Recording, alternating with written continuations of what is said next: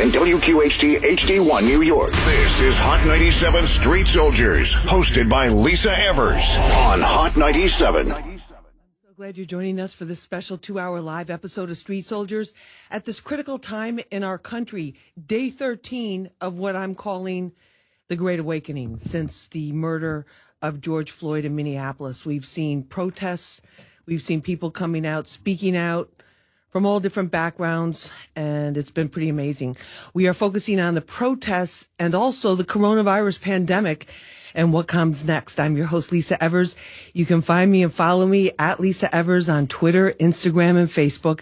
We're going to be live streaming in just a moment on Instagram and taking your telephone calls at 1-800-223-9797. That's 1-800-223-9797.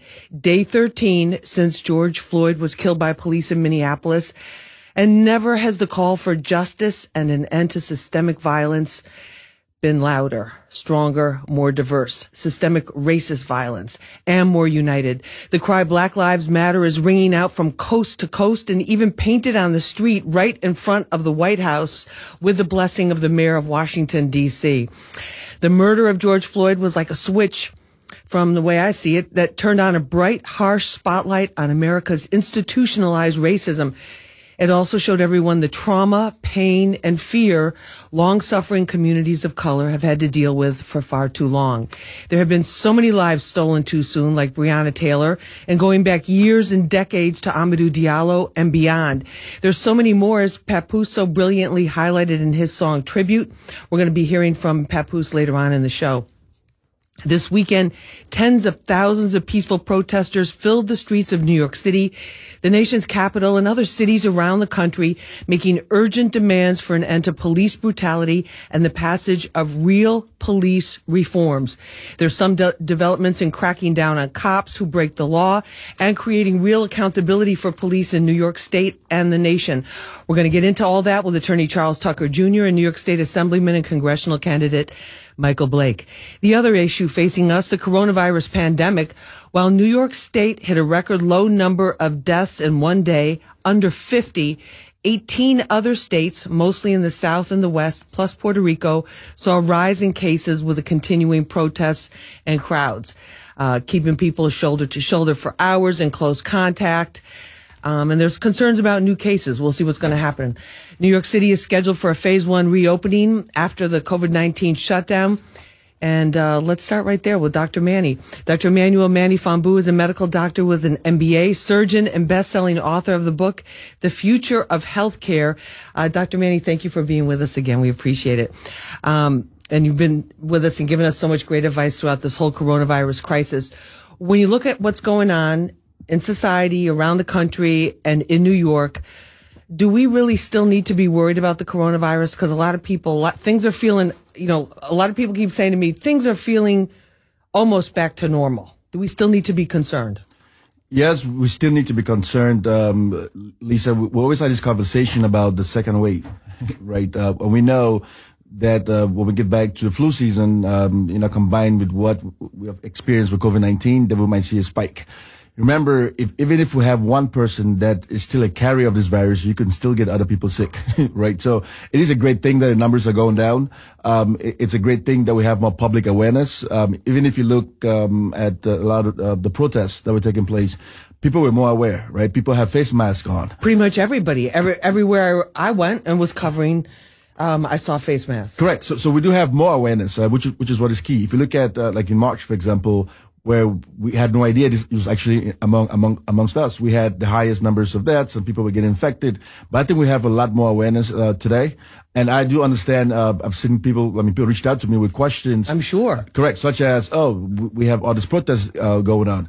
We have to remember, the protests, a combination of multiple things triggered, right? We had, the killing of George Floyd as that straw that broke the camel's back, right? So this is not something that people had no idea about. This is systemic racism we talked about, right? If you look at the number of deaths among the African American community from COVID-19, significantly high. We've been talking about this, right? About what happened in certain neighborhoods like the Bronx and Brooklyn, right? Even in New York City, to look at how many people died from this particular virus. We know that many African Americans have decreased access to healthcare. This has been shown by a number of deaths from hypertension, heart failure, having asthma. We know this. We know that a lot of the frontline workers come from minority communities, and they've been out there working and getting sick and getting infected. Our bus drivers, right? Our park workers. We know this. And so all these things happen, and plus the record unemployment trigger people to go out and fight. And the deaths from, the hands of the police among African Americans is a public health issue, right? So these are combinations of things that, yes, people should go out and fight for what they believe in and make change. Right. And so I think it's one of those cost benefit analysis pieces. I think it was necessary, to get it done. And I think that, we should just be aware of what happens and protect ourselves going forward. Now, you've been saying since day one, when you first came on the show in March, to help us understand everything that was going on with the coronavirus and how we could protect ourselves and basically just what were the facts and what weren't the facts, because there was so much conflicting information. We saw in Louisville, Kentucky, where Breonna Taylor was shot and killed by police there, who, by the way, are still on the job getting paid. She was an EMT. The healthcare workers, the medical school students in the community where she was working came out as part of the protests and were saying that racism is a public health emergency. That's something you've been saying too. What do people mean? What do you mean when you say racism is a public health emergency? When you are, when you work in the field of medicine and you see, you have new drugs and new procedures available in the market that are not accessible to minority communities and and people that are less privileged or have less access to money. Look at something like simple testing for COVID-19, right? We know the celebrities and some of the wealthy individuals had access to tests, right? The poorer people and minority communities had no access to tests. People had to drive, from places in the Bronx and Brooklyn to certain areas. They were the communities most at risk were the last ones to get the testing. Correct. Were the last ones to get it tested. I mean, so that's one aspect of things that we have visible, right? Police brutality and killings are something that we see, right? And that's something that you could capture video of. What happens in your cell level, right? When it comes to hypertension, the amount of sugar that people that consume, and access to, we have talked about food deserts, right? What people eat in our communities that kills people on a daily basis. That's not visible on a camera. You can take a video of this, right? But healthcare workers see this every single day. And so a lot of people are dying from that. So I think this has to be a systemic issue that we have to address overall, to find access to healthcare, access to, for everyone else to just live a normal life. So we need to fight these things on both fronts. So there's some people that say that we know, like stress, we're hearing over and over again that stress can lead to other diseases and other health consequences. If you are dealing as a black person in America with a constant stress of not knowing, am I being judged by my behavior, by my credentials, by my work, by who I am as a human being, or am I being judged because of the color of my skin? Does that stress from just the systemic racism, does that take a toll on your actual physical health, in your opinion? Of course. Stress is actually one of the biggest contributors to things like hypertension, right? Even more than actually if you look at salt and everything else that you have with diet. So if you think about stress as a whole, imagine like a mother, watching your son go out. And I just saw a video actually this morning of a 90-year-old grandmother watching her son getting pulled over for a traffic light violation, right? And he came out of the car, and the cops had the guns out. And this 90-year-old lady had to literally fall over her son to prevent the grandson, to say, please don't shoot, right? Every time you get pulled over, a gun is pulled on your head, right? That's the first interaction for every single interaction they have. I mean, I've said myself, my mom actually had no idea about cops pulling the guns on my head on multiple occasions until I said it on the radio on the last time, right? And so she's all stressed out about it. So I didn't want to tell her, right? But these are things that happen on a day-to-day basis. I've experienced it, and everyone experienced this, right? What is wrong with having a simple conversation with another human? Why is it that any simple violation you have to pull a gun out to have a simple conversation? That should not be the default status of where we go. And we are talking about people dying from this. Imagine how many people have broken bones, right? Punch faces, black eyes, just from the police officers that do not actually die, but have mental damage from this kind of interactions. These things lead to stress that leads to things like diabetes and hypertension. Plus, there's also the aspect of it too, where I think from what I have heard, And what black friends have told me is that there's a thing of like, you don't want to talk about it too much because it's so painful, number one. And number two, if you're a mixed company, you don't want to talk about it because it makes everybody super uncomfortable. But that's the very dialogue and the very conversation that we're having in America right now. No, I agree with you, Lisa. And plus, if you imagine being like a black man in America right now and you're terrified, right? And for the other reasons we talked about. And now you have mental health. Of course, because you're terrified, you're paranoid about every police day. officers. You don't know if you run a light, you're going to get a gun put to your head. And so they pull you over. You're naturally scared, and when you run, they still shoot you. Right. Without you even having a gun. Even if you run, they shoot you in the back. We have multiple cases of this happening, right? So how do we go through this and how do we handle it? On the bright side, you've seen a lot of corporations today coming up, corporations that in the past did not speak up, right? And now you see people speak up, right? I saw an exchange this morning with Jeff Bezos from Amazon where people are complaining because Amazon has Black Lives Matter on his website, for example, right? Yes. People were challenging, many companies do. Correct. And people were challenging Bezos and says, hey, all lives matter. And Bezos responded with a perfect response. And the argument here is Black Lives Matter does not mean all lives don't matter. Right. Right. Saying that women need equal pay does not mean that men don't need equal pay. That's not the argument, right? It's the same kind of saying that people deserve a minimum wage at a certain amount of dollars does not mean that other people should not get paid. So it's a completely different conversation that we're having. The point here is, and for the first time, watching on TV and watching people out in this protest is the most beautiful thing ever. In the front line, people, they are not blacks in the front line. We have whites in the front line. We have Asians in the front line.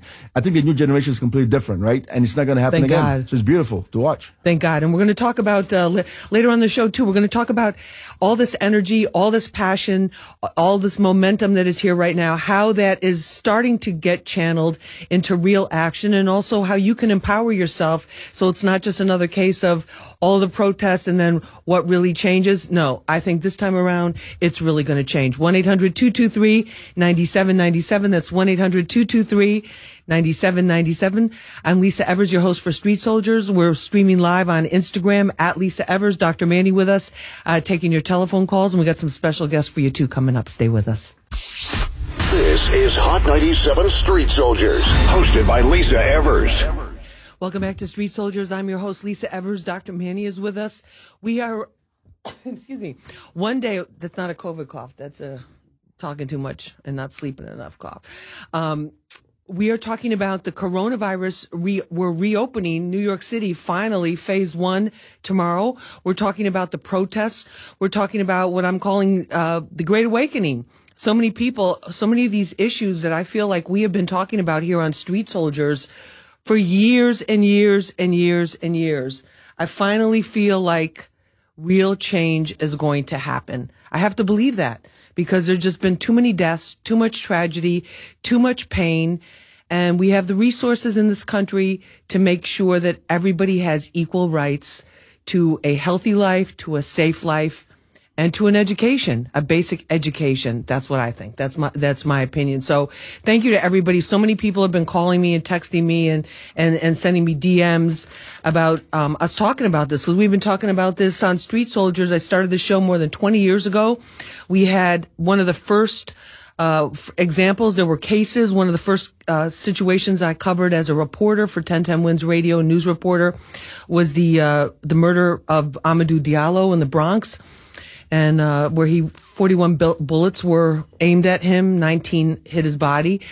And it's just, these tragedies, they take a toll on everybody, and especially in our communities of color, where this is a daily reality for people and a daily fear. So I'm so happy to see so many people from all different backgrounds coming out to support our Black community. And we're taking your telephone calls, 1-800-223-9797. Do you have any COVID questions? Because, things are changing. All of a sudden, I'm so happy to see so many protesters wearing masks, too. That's a very good thing. But what about when it's time to go back to work? Are you going to feel some kind of way when you go in there? Like, I don't know if I need to do this or do that. Give us a call, 1-800-223-9797. That's 1-800-223-9797. Dr. Manny, let's talk about the reopening, because they're doing, the subway. They want to put hand sanitizer stations there. They want people to sit, which I don't know how that's ever going to work, but, keep hope alive.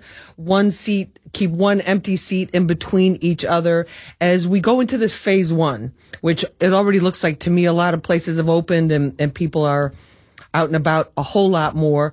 What are your concerns as we start to have more people circulating like this? I think the concern is you're asking people to police themselves, right? So imagine the first thing, imagine catching the subway and you have to sit, 6 feet from each other, whatever the distance is. I see someone trying to get close to someone and someone has a different idea what 6 feet is or what the distance should be. And I see, conflicts already starting from that angle before you get to work, right? At the same time, I understand the need for people to get back to work and to get back to normal. I think slowly over time, you see just essential workers returning to work, or people have alternative days. You come to work Monday, Wednesday, and Friday. Someone else comes Tuesday and Thursday. But it's very hard to control that within the transportation system, right? So I think companies that can afford to have people work from home should continue having people work from home just to decrease the burden on the system. But as we reopen, the key thing to keep in mind is if there's any spike, right, in new cases, then we have to have the same mindset of going back to complete lockdown, right? What about what about with the protests and with all the crowds? Do you honestly? I want your honest, real opinion. Not that you never give us anything else, but it's the summer. The weather's warm. People are outside. It's not like there's 10,000 people inside a convention center with no windows and no air circulation. And most of the people, vast majority, are wearing masks. Is there a real problem there? Actually, the protests, have been a very interesting thing that's happened, right? That will give us the answer to that question, right? So in what, like 2 weeks, 3 weeks, 4 weeks? Yeah, exactly. Maybe about a week from now. It's already been a week since people have been out, right? So a week from now, we will see if they had an increase in new cases and like spikes in certain areas, right? And the protests were nationwide. So we can't say it was only, Minneapolis or, it happened in New York, it happened in DC, right, in different parts of Florida, everywhere. So I think a week from now we'll find out what will happen if people come close to each other and they actually have face masks and follow proper care. Now, some of the governors have said if you've been at a protest, if you've been in a big gathering, you should get a coronavirus test even if you have no symptoms. Isn't that going too far? Well, it's not going too far. It's not possible. Right, exactly. It's not possible. We don't even have enough tests for healthcare workers. And there have been problems with some of the tests, right? Correct. The reliability of the tests. Yeah, we have problems with some of the tests. And so interestingly, during this protest, first of all, there were a lot of young people that were out there, right? And so it's not necessarily the highest risk population. That's one. And hopefully, when they got home, they probably followed proper procedures, of not getting, if they had elder family members that were home or sick ones, right? They didn't get compromised. That's good. And so let's see what happens in that particular case. But I think this will help actually determine what happens in the summer. If we have a flight of cases, I think in the summer the rules might actually change differently. All right, let's take some phone calls. 1-800-223-9797, 1-800-223-9797. Let's go to Royal right now. Royal, hi, you're on Hot 97. Go right ahead. Good morning, Lisa. Thank you for being the street soldier you are, first and foremost. I appreciate that. Thank you. We need more sisters like you. Thank you. My question this morning is, how many complaints before a cop is how many complaints does a cop have to have before he's taken off the streets? Okay, I'm gonna answer that because, and also, that's something we're gonna talk about with New York State Assemblyman Michael Blake, because there's a package of police reforms that is expected to be introduced into the New York State Assembly this week. And there's also Democrats, in Congress who are looking to have a national uniform police reform package so that there would be a national registry, like a sex offender registry, a national registry of police misconduct, so that they couldn't go from one state to another state. Because right now, the way that it stands, according to the Department of Justice, there's no national compilation of cases where unarmed people of color have died at the hands of police. So it's quite possible, like with George Floyd, would we have heard about that if there had been no video? How many other cases? A lot of places in other parts of the country, rural places, we have no idea what was just a local story, or maybe not even have gotten the attention, where some injustice was done and we don't even know about it. So there's a lot of progress in that area. And the answer to your question is, right now, there's no number of times. There's no 3 strikes and you're out, or 3 verified complaints and you're out. So we're going to be talking about that. But Royal, thank you so much for raising that question. And also I want to say it was really encouraging this weekend, Dr. Manny, to see that so many of the protests were peaceful. There have been, and I want to shout out the NYPD officers that have taken a knee, that have been doing a really great job with trying to keep protesters safe. There are others, however, who seem to be on their own agenda in terms of how they're handling protesters. There have been more than 300 police officers who have been injured over the course of the last 2 weeks. And there are others that have really crossed the line, pushing and shoving protesters, in one case pulling off a mask and then spraying them with a pepper spray. These types of things. The car incident we know about, other instances that people have been talking about. And they need to be disciplined, and they need to be disciplined quickly. So 1-800-223-9797. That's 1-800-223-9797. Let's go to Dennis right now. Dennis, hi, you're on Hot 97. Go right ahead. Good morning, Lisa. How are you? All right, how are you? Good morning, Dr. Manny. I just have a question. What is the current percentage, and not to dwell on anything negative, but just so that I'm aware, what is the percentage of, God forbid, increase of this COVID-19? As of today. You mean, like, where are we with the statistics? Okay, thank you so much. I appreciate it. What about that, Dr. Manny? So statistics-wise, we know that we crossed over 1 million people. So the numbers have been slow to come in because of all the protests that's been happening, right? So we used to get like the daily updates, right? But since we have the protests happening, I think the attention has completely shifted. But we know we have over 100,000 deaths, and we have over 1 million, cases. We crossed that threshold a while ago, and the people affected are predominantly still in the African American community, and so that has not changed. That part of it has not changed. Correct, it has not changed. But on the bright side of it, we know that yesterday, for example, I think in New York City, for the first time since March 11th, they recorded the first day without any deaths from COVID-19. So that's a great thing. That is a huge thing. 1-800-223-9797. Let's go to our Hot 97 Newsmaker line right now with attorney Charles Tucker Jr. Charles is the founding partner of the Tucker Moore Law Group and also a former prosecutor with the Brooklyn DA's office. Charles, thanks for being with us. Good morning, Lisa. Thank you for having me. Good morning. We got Dr. Manny here with us as well.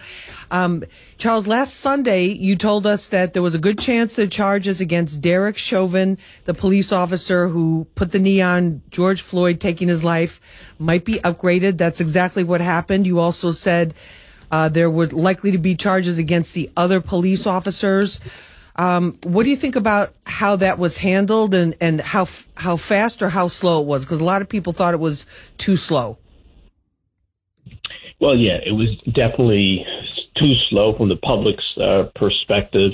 But, the game changed when you have the attorney general coming in, a heavyweight like Keith Ellison with the background that he has, with the ability to kind of look at it from a fresh perspective and then upgrade the charge almost immediately on Derek Chauvin and then get the other officers charged. It was a powerful message, but it really gave the impression that he was going to do more aggressive nature in really taking advantage of what he believed he had an opportunity to kind of review, go through, and make an assessment that he could prove these charges with a jury for each of these officers. Now, Charles, all four of them are being held on $1 million bail. So there's no 10% or anything like that from what I understand. But in terms of actually prosecuting the case, they're in jail. They've been arraigned. What's or whatever's the next step? What is the next step? And what's a normal timeline? And what's the timeline you think is going to happen here? Great question, Lisa.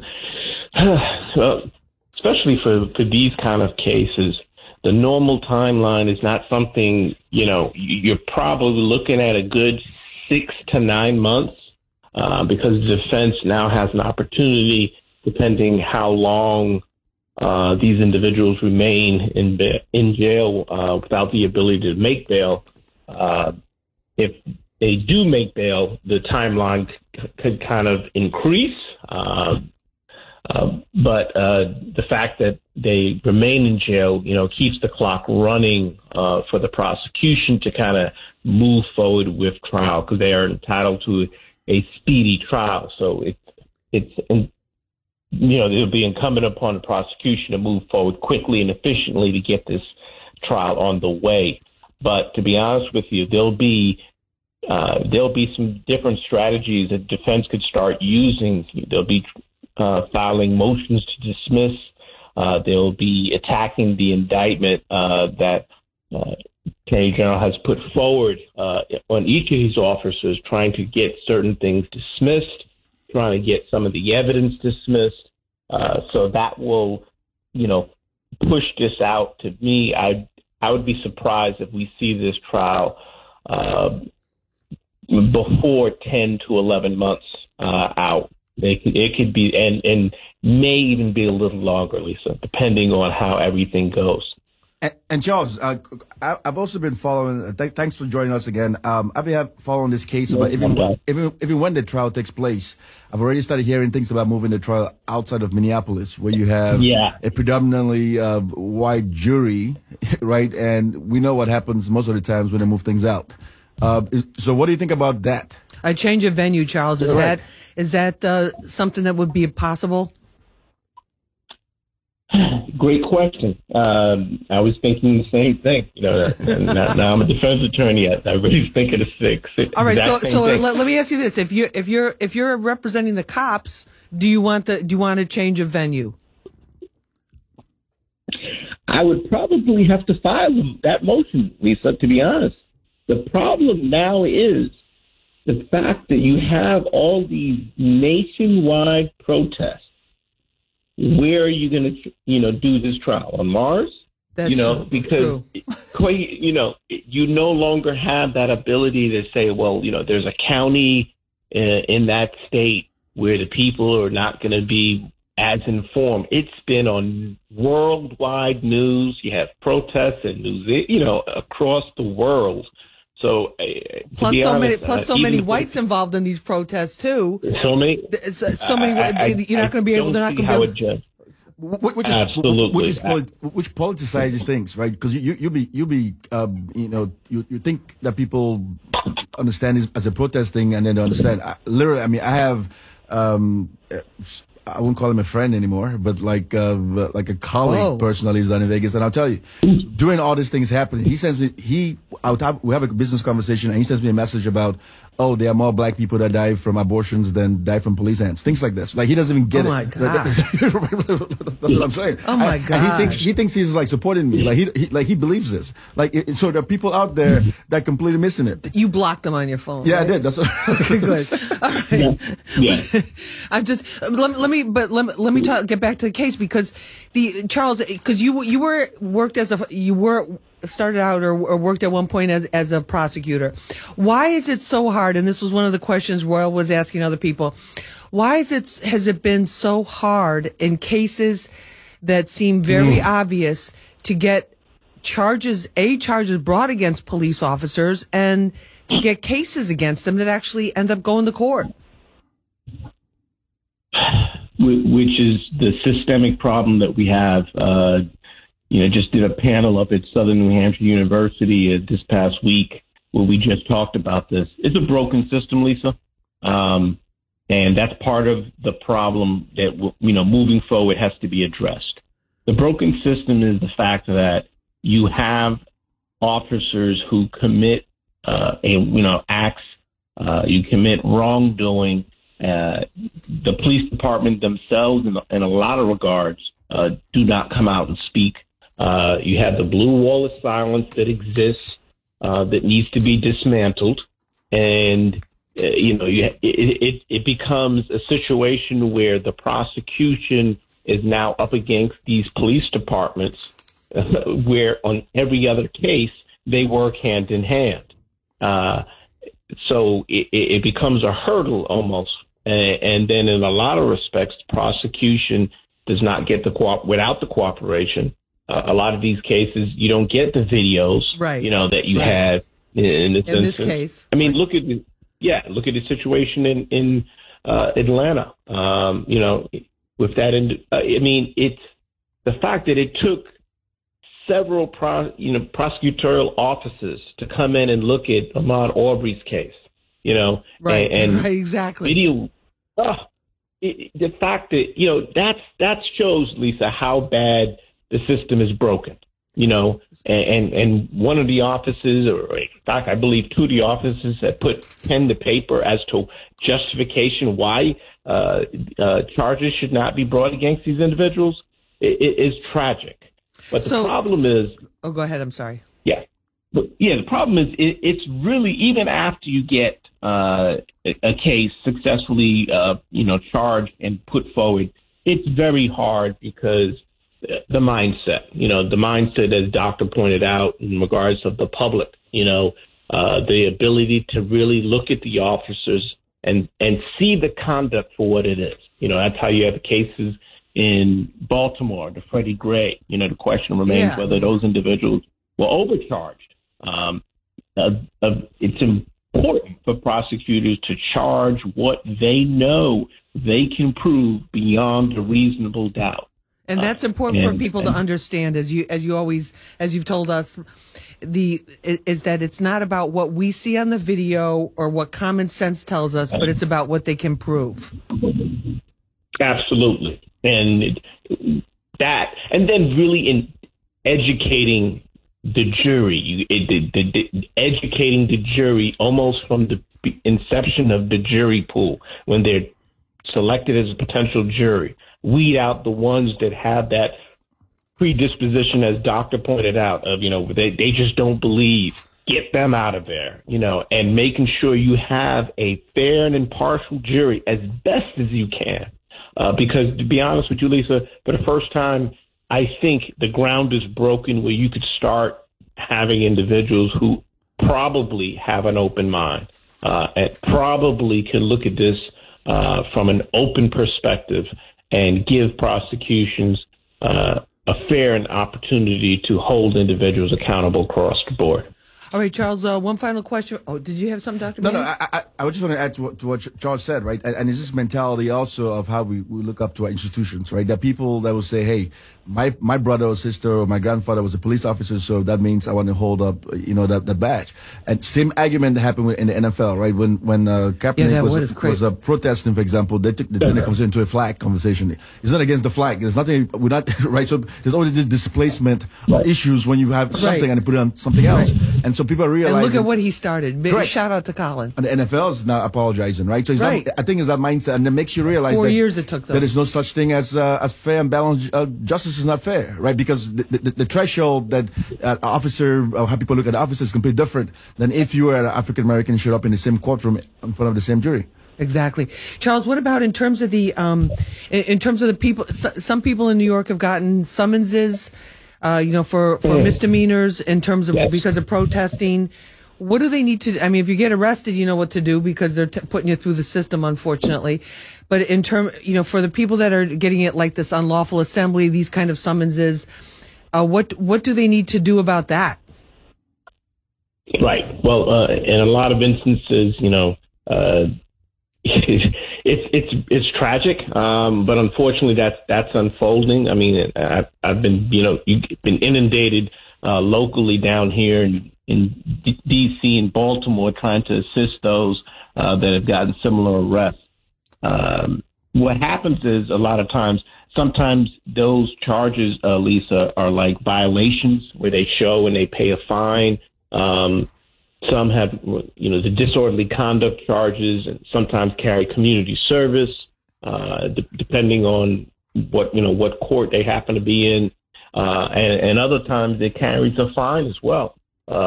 So they have to make sure they show up to court. They cannot miss court dates.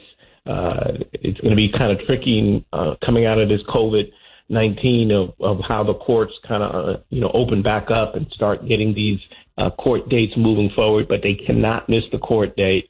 Complete the community service and, pay whatever fine in a timely manner to avoid something small becoming something major. Like turning into a warrant? Can those turn into a warrant? Like if you ignore the... It can. So the court date, it turns automatically into a bench warrant. failed to do the community service could, impact the criminal record.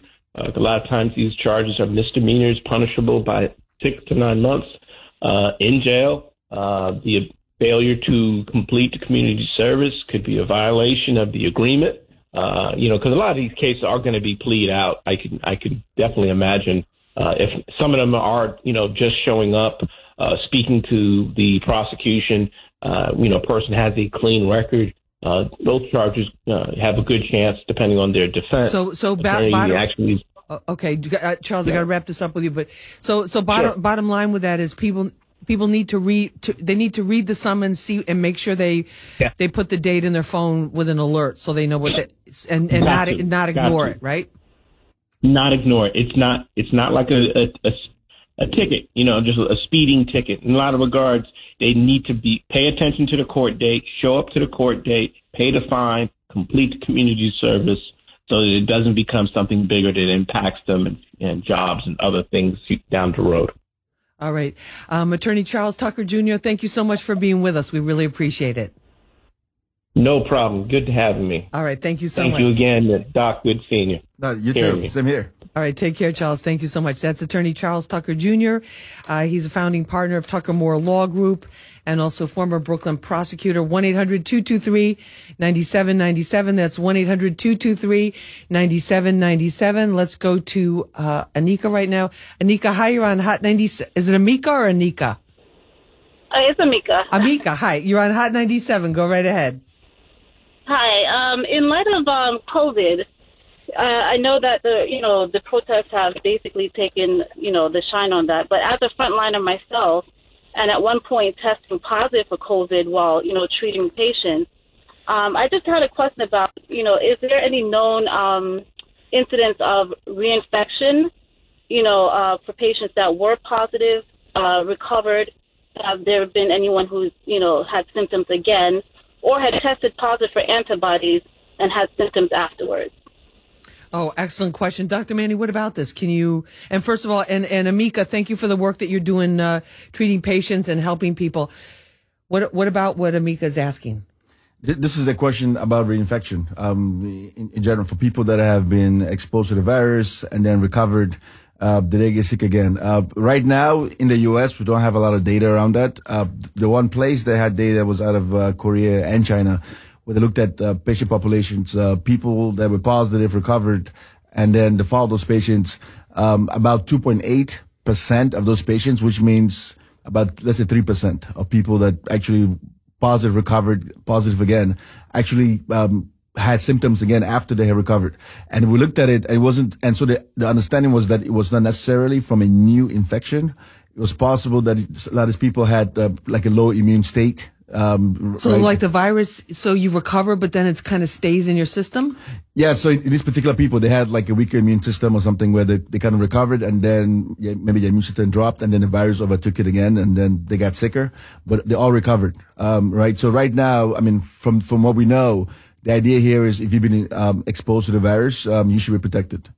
At least for the short term. Correct. All right, but you should still be taking precautions. So, yeah, exactly. And also, it's good to understand that the virus will also mutate, right? Every virus mutates over time. And so, yeah, so the best idea here is to still follow the guidelines, put your mask on, wash your hands. All right, 1-800-223-9797. That's 1-800-223-9797. We're talking about the protests. We're talking about police. We're talking about the pandemic. Dr. Manny with us in studio. And right now, let's go to our Hot 97 Newsmaker line with New York State Assemblyman and congressional candidate Michael Blake. And remember, Democratic primary voting, if you're a registered Democrat, is on June 23rd. Michael, thank you so much for being with us. Always great to be with you, Lisa. Good morning. Good morning. Michael, first of all, what's your take on what happened? Thank God this weekend was much more peaceful and everything seemed really positive. So many people were out in the streets, tens of thousands. The police seemed to be more relaxed about not enforcing the curfew. But what did you see happen in the Bronx this week that really got you upset? You know, I saw a war zone and a militarized police force on 136 and Brook Avenue on Thursday night, something I've never seen before in my life. And You know, if we spent more energy to build schools instead of jails, things would be better here. You know, it was wrong. It was wrong. And it makes no sense whatsoever that we continue to have a conversation around a curfew, which all it was doing was creating more chaos and conflict on the streets. Now, Lisa, I appreciate the point where, you know, if someone is looting our Black and Latino businesses, they got to be held accountable. We shouldn't be doing that to one another. But if we're out here peacefully protesting, no, you shouldn't be bringing out a baton. You shouldn't be pepper spraying. You shouldn't be bringing people down to the ground. People are just tired and they're exhausted. And so, you know, today we're going to keep going. You know, we're not going to stop until we make some things happen. We're going to be on Fordham Road in Grand Concourse at 1 o'clock. You know, shout out to Justice League. Shout out to my son, to Tamika and everybody. We're going to keep marching. We're going to keep protesting until we have changes. And for those of us that are elected officials, this week is our week to show up and show that we're going to make changes in the law. And Michael, so in terms of the looting that happened earlier in the week in the Bronx on, you know, by Burnside and Fordham Road. So you're making a big distinction. Looters, that's criminal behavior. That's a very, very different thing from what the protesters are doing. Oh, completely different. Completely different. Look, I grew up on Preston and Burnside till 6th grade, then was at University in Burnside the rest of that time. And, you know, what I saw was devastating. You know, you had a local business, electronics business, where they didn't do anything wrong. They were just trying to live out their dreams. His insurance just lapsed, and his entire store had been devastated and crushed. Wow. You know, what does that do about Justice for George? You know, you look at the restaurants down the block, completely broken in, glass on the ground. That has nothing to do about Justice for George. Now, that also means there's deeper economic and emotional and institutional issues that we all got to figure out and sort out. I hear that. I respect that. However, at the end of the day, if we're focused on getting justice for George, don't destroy our economic justice in our community. You know, if we can't pay bills, if we can't pay the rent, it's really hard to be able to go out and protest. So that's where I want to make sure that we understand we're not missing that opportunity, beloved. Everybody, we understand we heard it. All of us heard. I'm a Black man in America. I've experienced police brutality. Don't trust me. I'm upset. Trust me, I've cried enough the last 2 weeks. I've got enough text messages, enough phone calls. But us destroying our businesses doesn't do that. What we have to do is destroy police brutality. We have to destroy the complex. We got to hold cops accountable. And we got to demand from the mayor and the governor and the commissioner that you're not going to continue to brutalize Black and brown bodies the way you have. So, Michael, in terms of the reforms, you were explaining to me, and I want to share this discussion and make people aware. We've heard about this 50A. What is the 50A and what can actually happen? Because some people are saying, okay, this is great, all this energy, all this focus, everybody protesting, raising these issues, but what change can really happen from this? Can you first break down that 50A for us? 50A is probably the most critical law that will impact police misconduct. And Lisa, I expect that by the time we close our eyes on this Tuesday night, we would have repealed 50A. 50A is a law that shields police misconduct and police disciplinary records from the public. And we have repeatedly, for years, demanded 50A. And Lisa, just for context, when we fought for Raise the Age in honor of Kalief Browder, yesterday makes 5 years since Kalief took his life, unfortunately. The NYPD and the PBA and others pushed back on 50A. When we changed bail reform and speedy trial and open discovery, they were adamant, don't touch 50A. And we have to ask ourselves, why would you be so adamantly opposed to people knowing about misconduct? And so even last week, the PBA and Pat Lynch and their entire leadership, they would spend millions and do everything possible to block 50A. So for everyone that's protesting, everyone that's making phone calls and mobilizing, demand that for those of us in the state assembly and state senate, that we pass the repeal of 50A this week. But we also have other bills as well that we're working on that we'll be voting on tomorrow and Tuesday as well. This is everything from making sure that we have transparency on data, finding out about training, making sure that we address what's happening when it comes to solitary confinement. These are different elements that we all have to be going after, making sure that we empower our Attorney General, Tish James, to be the special prosecutor in all these different instances. That's why these protests matter, because we'll be able to say, usually you got to wait 2 weeks for a paycheck. But now we'll be able to see tomorrow 2 weeks will bring justice, because it'll be 2 weeks since we saw that video of George Floyd. And so if you want to make sure we can see the pressure, go ahead, not just the passage of it, moving on as well. All right. So the 50A is basically a law that prevented in these any disciplinary instances with police officers, you could not have access to what their prior performance record was or disciplinary record. Is that how we would explain it? Exactly. It's plain and simple. It was blocking the public knowing what bad things an officer might have done. All right. And this is why we're saying this is why I've been saying, if people want to do something, you need to find out who your local councilman is. You need to, in this particular case, these are state laws that Assemblyman Michael Blake is talking about. You need to know who your local assembly member is. You need to know who your local state senator is, and make sure these are enacted. So this issue of accountability, because we don't know with the case with George Floyd, with the former police officer now charged with his murder, Derek Chauvin. There were 18 complaints. We don't know how many were actually verified or what the status was. But this repeal of 50A would allow us to know, like, oh, that same officer had been accused of similar things 10 previous times or 2 previous times, right? Exactly. And take it even a step further. Here in New York, we talk about I Can't Breathe for George Floyd. There was I Can't Breathe with Eric Garner. And in the same scenario, Daniel Pantaleo had previous instances of misconduct, right? And so we would say this to anybody. If you found out that an employee had a history of misconduct, would you keep that person employed? I think everyone would say no way.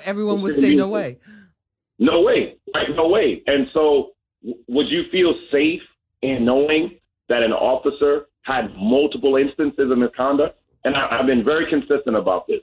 I'm not saying every officer is bad. I will never say that. And I'm not saying all the looting we've seen has been legit, because it's not been. Because if you're looting and protesting against our stores, that's wrong. But what we are saying very simply, you elected us to make changes. Right. You sent us to Albany to change laws to make things happen. And you go back into the 60s, it wasn't that they were just protesting and marching. They were demanding laws to be changed. Right. And that's the exact same instance right now. And it also means when we talk about this mobilization moment, and people have been asking me, Michael Blake, how do we get involved? What do we do? Where do we go? Yes, you got to make sure laws are changed, but then you got to be involved, as Jumani and I both talked about yesterday in Washington Square Park. You got to fill out the census so that we have resources in our communities, and you have to get out to vote on June 23rd, because it can't just be that we are out here and get temporary victories. We got to think long game, and we got to change the game in our communities. And if you care about criminal justice and you care about justice as a whole, then you got to make sure that your voices are heard, even when the cameras are gone. All right. Well, Michael Blake, thank you so much for being with us. And the rally today you're talking about is Fordham Road and Grand Concourse at 1 p.m. 1 o'clock today. Everybody listening in the Bronx, all across the city, come join us. My son, Justice League, everyone, Tamika Mallory. We're starting at Fordham Road, Grand Concourse. We're going south. We'll end at 161st Street. We encourage everybody to join us and rock with us.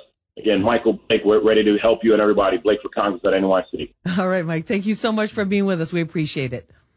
Thank you, Lisa. Thank you. And shout out to my son and Tamika Mallory. Been on this fight for a very, very long time. Been on Street Soldiers a number of times, too, and talking about these issues and pressing for change and leading the people into change. So shout out to Tamika and my son. 1-800-223-9797. That's 1-800-223-9797.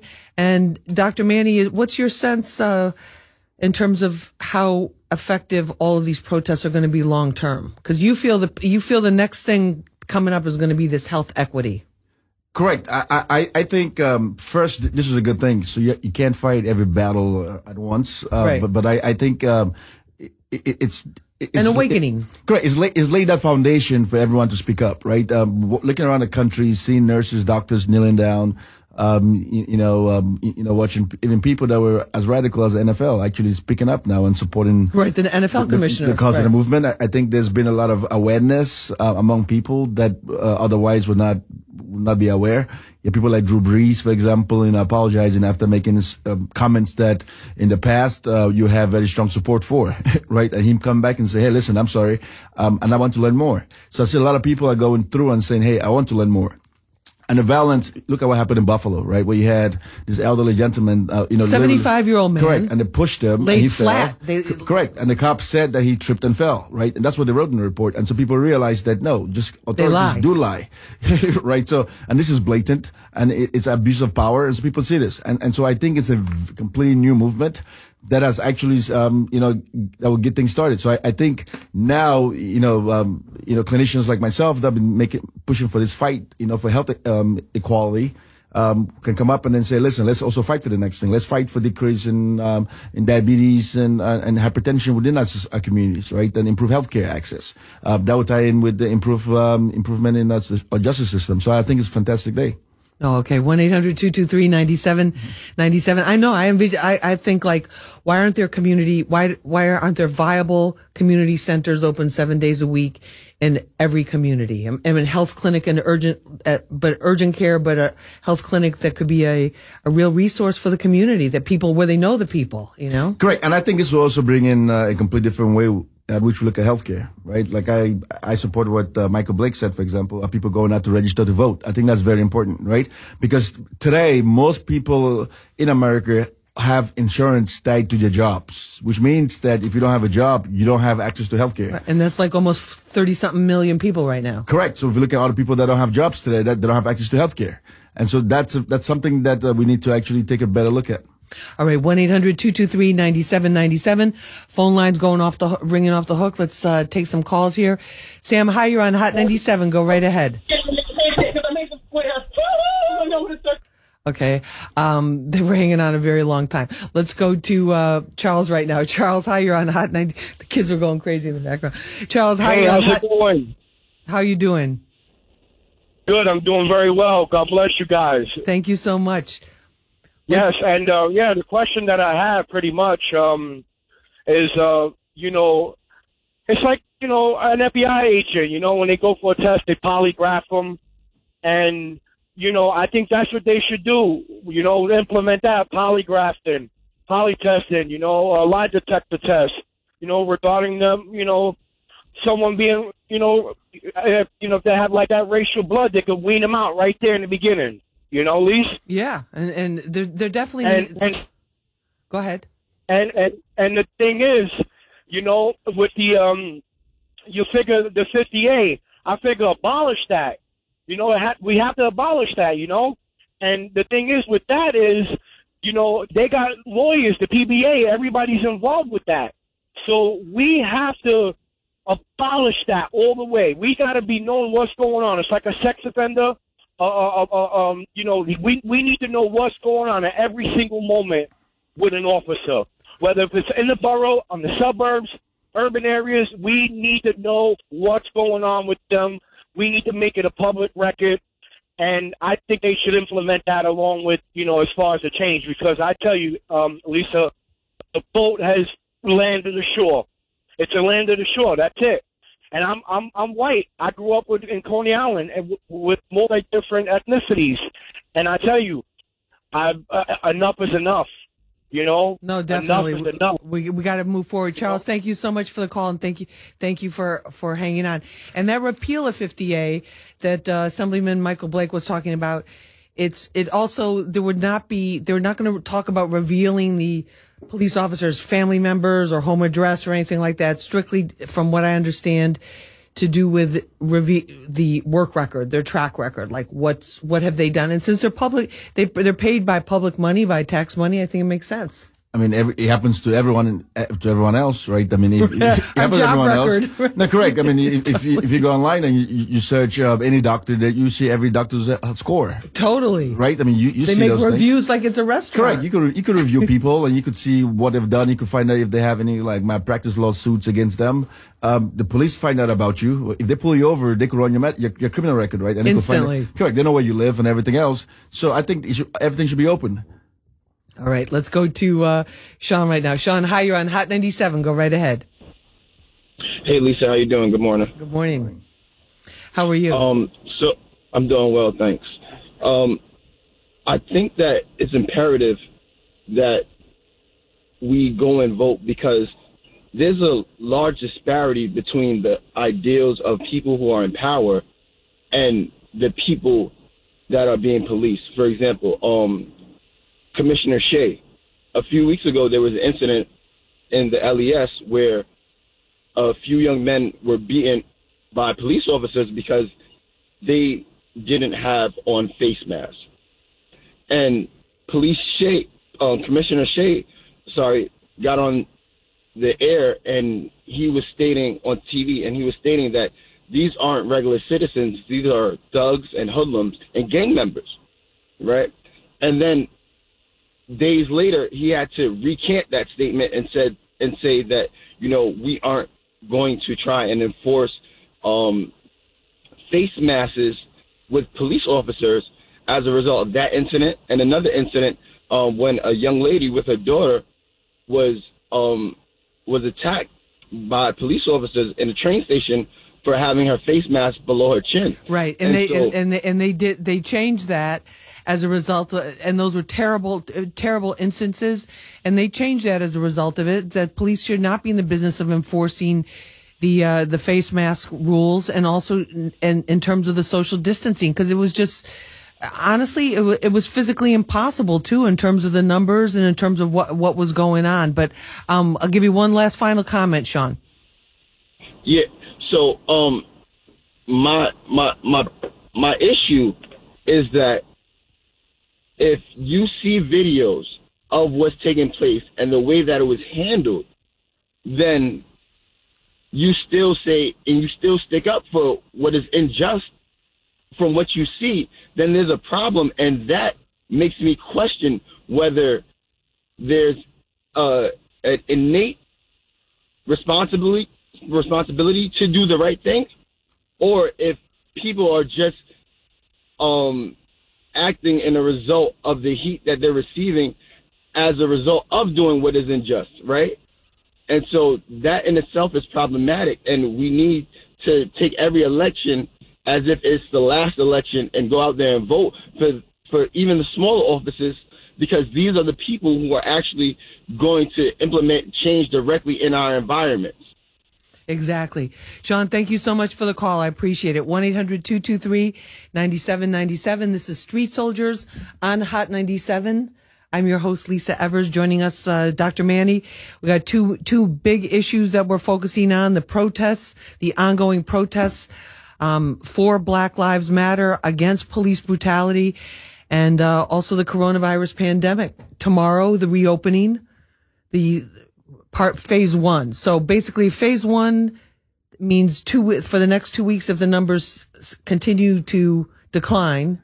Correct. So, but what does that mean? Yeah, correct. So it means we open with the maximum restrictions. Of course, you now have your bars and concert halls open, right? The movie theaters open. So it's more getting people get back to work initially, and then but keeping these distances and then see what happens, right? And I think this will be a continuous process until we get a vaccine, right? Every time we open, regardless of what phase we're in. They have to check. Correct. We have to check. For example, the protests took us from phase 0 to phase to step 100. From 0 to 100. To 0 to 100, right? And so whatever's going to happen tomorrow, it's probably way lower in terms of what happened during the protests, right? So that's basically what it is. Let's see what happens. All right, let's go to Maria right now. Maria, hi, you're on Hot 97. Go right ahead. Wait, did I not hear? Okay, thanks, Jack. Hey, Maria, you're on Hot 97. Go right ahead. Hi, Lisa. This is Maria. I wanted to discuss about the 50A reform, and I'm glad the governor broke it down into sections where he was saying that a lot of attorneys for the city interpret this law the way they want it to. A lot of district attorneys interpret this law the way they want it to. I'm glad when he said that he was signed off on a revised reform 50A bill, because my son was a victim of police brutality. I'm so sorry. And what they did is, yes, thank you. And what they did is they made him feel like he was not the victim. They made him feel like he was a villain. They arrested him. They brought up all the other charges. They brought all these charges on him: obstructing disorderly conduct, obstructing administrative governmental administration. Right. They charged him for that. Resisting arrest. They charged him for abusing the police officer when he had it on video. And when George Floyd cried, "Mama, mama," it hurt my soul, because when my son was getting beat by the cops in our building where we live at, and he said, "Ma, record this, record it," and I pulled out my phone, and I tell people, you don't think in an instant, but he was on point to tell me to record it, that helped him. And his case went from criminal court where no attorney believed in him. And because you're a minority, you got to go through legal aid because you can't afford an attorney on your own. So now they're pushing your case for one legal aid to another, to another, to another. It stopped him from getting jobs. It made him lose his job. It brought cases on with him and his baby mama where she brought up charges on him, and she had him arrested. And then it was like he couldn't see his son. To this day, my son haven't seen his son for over a year. And all the police did, and good thing his case went to the Supreme Court where he beat the case. And he cried like a baby. And I said, even though you won your case in court, you took a loss in your life. You took a loss from seeing your child. You took a loss from jobs. You took a loss just coming back and forth. You took a loss in fearing of the police. How can we raise children in our family to say, okay, this is somebody you're supposed to turn to when you're in trouble or you need help, if we can't trust them ourselves as adults? Maria. Yes. That's a question that I don't have an answer for. And I think that's a question a lot of people are asking right now. And I think that the lack of an answer to that question is the reason why tens of thousands of people have been out in the streets. Correct. And this makes the bigger argument of that the many things happening within our communities. It's not just when people die. Right. Right. There's impact on people's lives from this, from police abuse that I think that goes a long way. Right. Like, so look at this young man now, for example. Look at the impact this had on his life from losing jobs right. and where and he is in the family. future. Correct. And his family. You could tell from the mother's voice how emotional this is. Maria, thank you for sharing that with us. Because every day he lived this walking out the door. Every day I live it because I blame myself because I sent him to get my wallet. Every day we live it because it happened where we live at. So I tell people, get out there and vote. Know your politicians. Do research on your politicians. Just don't vote them in because their names seem similar to ours. Do they research on their background? Know these judges. When they put them up for judges to be voted in, know these judges. Know what their background is. Know the community that they grew up in. And the only way that we knew about the police officer's history of police brutality, because I Googled his name and I seen he had other lawsuits on him. So people have to know their rights and go out there and vote and get people in, because the same way we get them in, the same way we could get them out. And the change ain't going to start with just us little people. People have to start believing in us when we tell them this is what's going on. All right, Maria, you sound like an amazing woman and an amazing mother. And Maria for office. Yeah, I'll vote for you. Getting motivated. I'll vote for you, Maria, if you're in my district. Anyway, thank you, sweetie. Thank you so much for sharing that with us. But you gave us a real great picture of all the the aftermath of these actions. So thank you so much. Thank you so much for sharing that with us. And we will. Well, everyone here in the studio is ready to vote for you. Thank you so much. You have a good day. Okay. Okay, great. This is Hot 97, Hot 97 WQHT FM New York. WQHT and WQHT HD1 New York. This is Hot 97 Street Soldiers, hosted by Lisa Evers on Hot 97. This is Hot 97 Street Soldiers, our special 2-hour live episode. Shout out to Pio Farrow for making that happen. Thank you so much. And also Team Lisa here on deck, as always. Dr. Manny is with us in the studio because tomorrow is the opening of Phase 1. Mayor de Blasio just tweeted right after we started the show, he says, New York City, we are lifting the curfew effective immediately. Yesterday and last night, we saw the very best of our city. Tomorrow, we take the first big step to restart. Keep staying safe. Keep looking out for each other. Thank you for getting that for me, Jack the Mac. Dr. Manny, what about the staying safe? Still the mask? Yes, please. Don't forget, but have them put your mask on. Wash your hands. Don't try to ask Dr. Manny any questions if you don't have a mask on and you see him on the street. That's right. Yes, I think it's very important to put a mask on. And remember, the mask is not only to protect yourself, but also protecting other people from yourself as well, right? So it's just a courtesy and a good thing to do.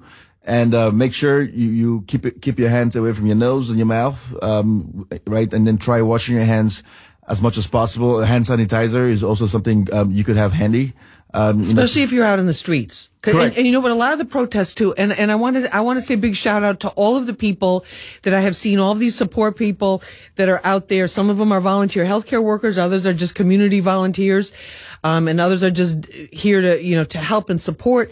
They have the gigantic big things of sanitizer. They're going around the crowd like that because to give out. That's too many bottles to give out or whatever. They're giving out wipes.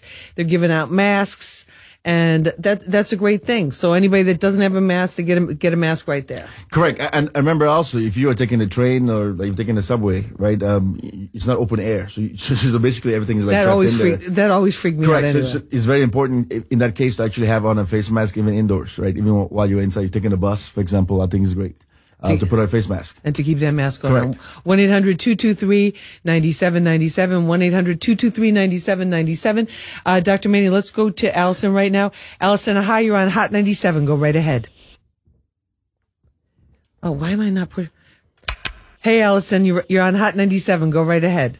Hi, good morning. Good morning. I was calling because I had a comment about the officers that had retired from their position after they had seen pushing the elderly 75-year-old guy, and two of the other officers were put on administrative leave. I think that they should all be fired. All right. And my reason for saying this is that I feel like they're coming off like it's a gang. Like they don't understand that they need to be a little bit more sympathetic and compassionate towards the community and people around them. And it's so frustrating because I feel like the idea that but actually the way how they behave, it made me feel like, oh, y'all don't like what we did? Well, this is what we're going to do. Like they're in a gang. Well, there were 57 members. They're still police officers, and they resigned from that task force, that special task force that they were on, and it was a shocking video. They should get fired. Yeah, exactly. Yeah, I really believe that they should get fired. And if I was the mayor, I would have fired them and post their positions immediately. Well, the mayor didn't sound like he was too upset. It would have sent a stronger message to the community that this behavior is not tolerated, because I just feel like thank God that we can have videotapes and people can record the police. Imagine all the images that we have not seen. Imagine all the images we have not seen. Well, that's Imagine all the people and the lady who just called in just now. I'm driving home from work. I'm an essential worker. I listen to you guys. Thank you. And I was almost in tears because I'm a mother. I don't have a boy child. I have 2 girl children. But when I was raising my girl children, and my girl children happened to be doing pretty well in life, but I remember to keep telling them, you guys are black, you guys are women, and we are poor. You're starting from the bottom. And it wasn't to say that I didn't want my children, that they couldn't achieve. I needed to let them know what was out there in the world. And what was out there for them. And yes, and to hear this lady speak about her child like that, I know people like that.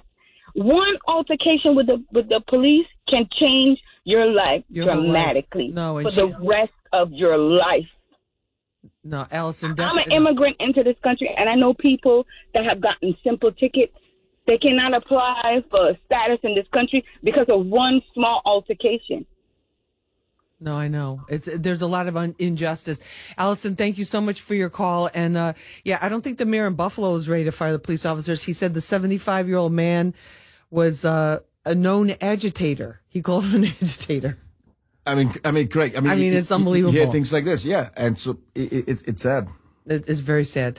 1-800-223-9797. Dr. Manny with us in the studio. Let's go to, is it Loli? Yes. Loli. Okay, I got it right. You're on the air. Thanks for calling in. Yeah, I hope you guys are doing well.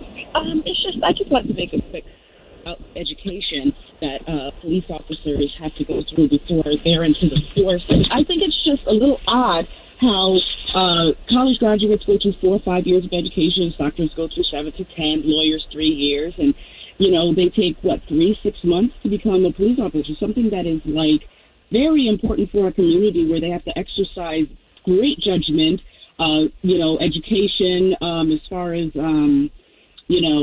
physical tactics, and I think that, and a lot of it is psychological, and I feel like there should be more emphasis on that. When they're getting into the police force, I think that they should change the requirements of becoming a police officer, because a lot of these people are uneducated.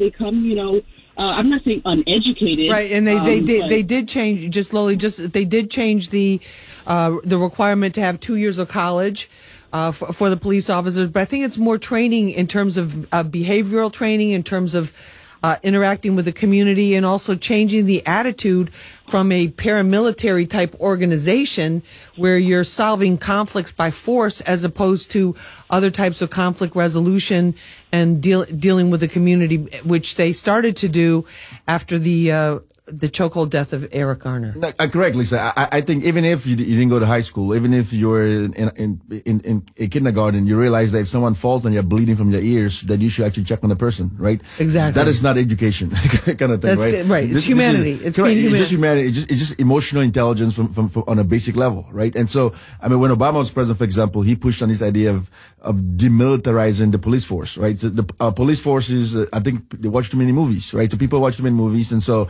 when something happens, people want to grab their guns and everything else, and because that's what is in the movies.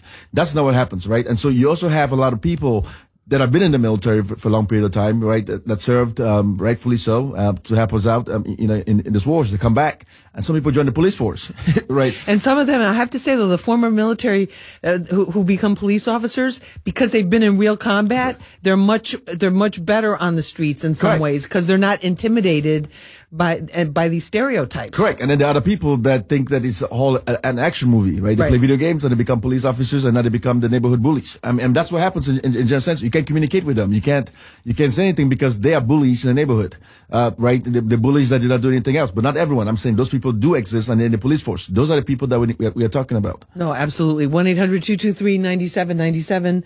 We're going to take a short break. We'll be back right after this.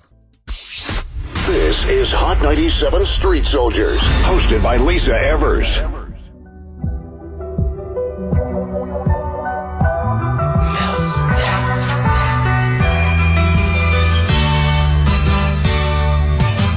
Amadou Diallo was shot 19 times. The police fired 41 shots combined. Mistaken identity, they had to admit it.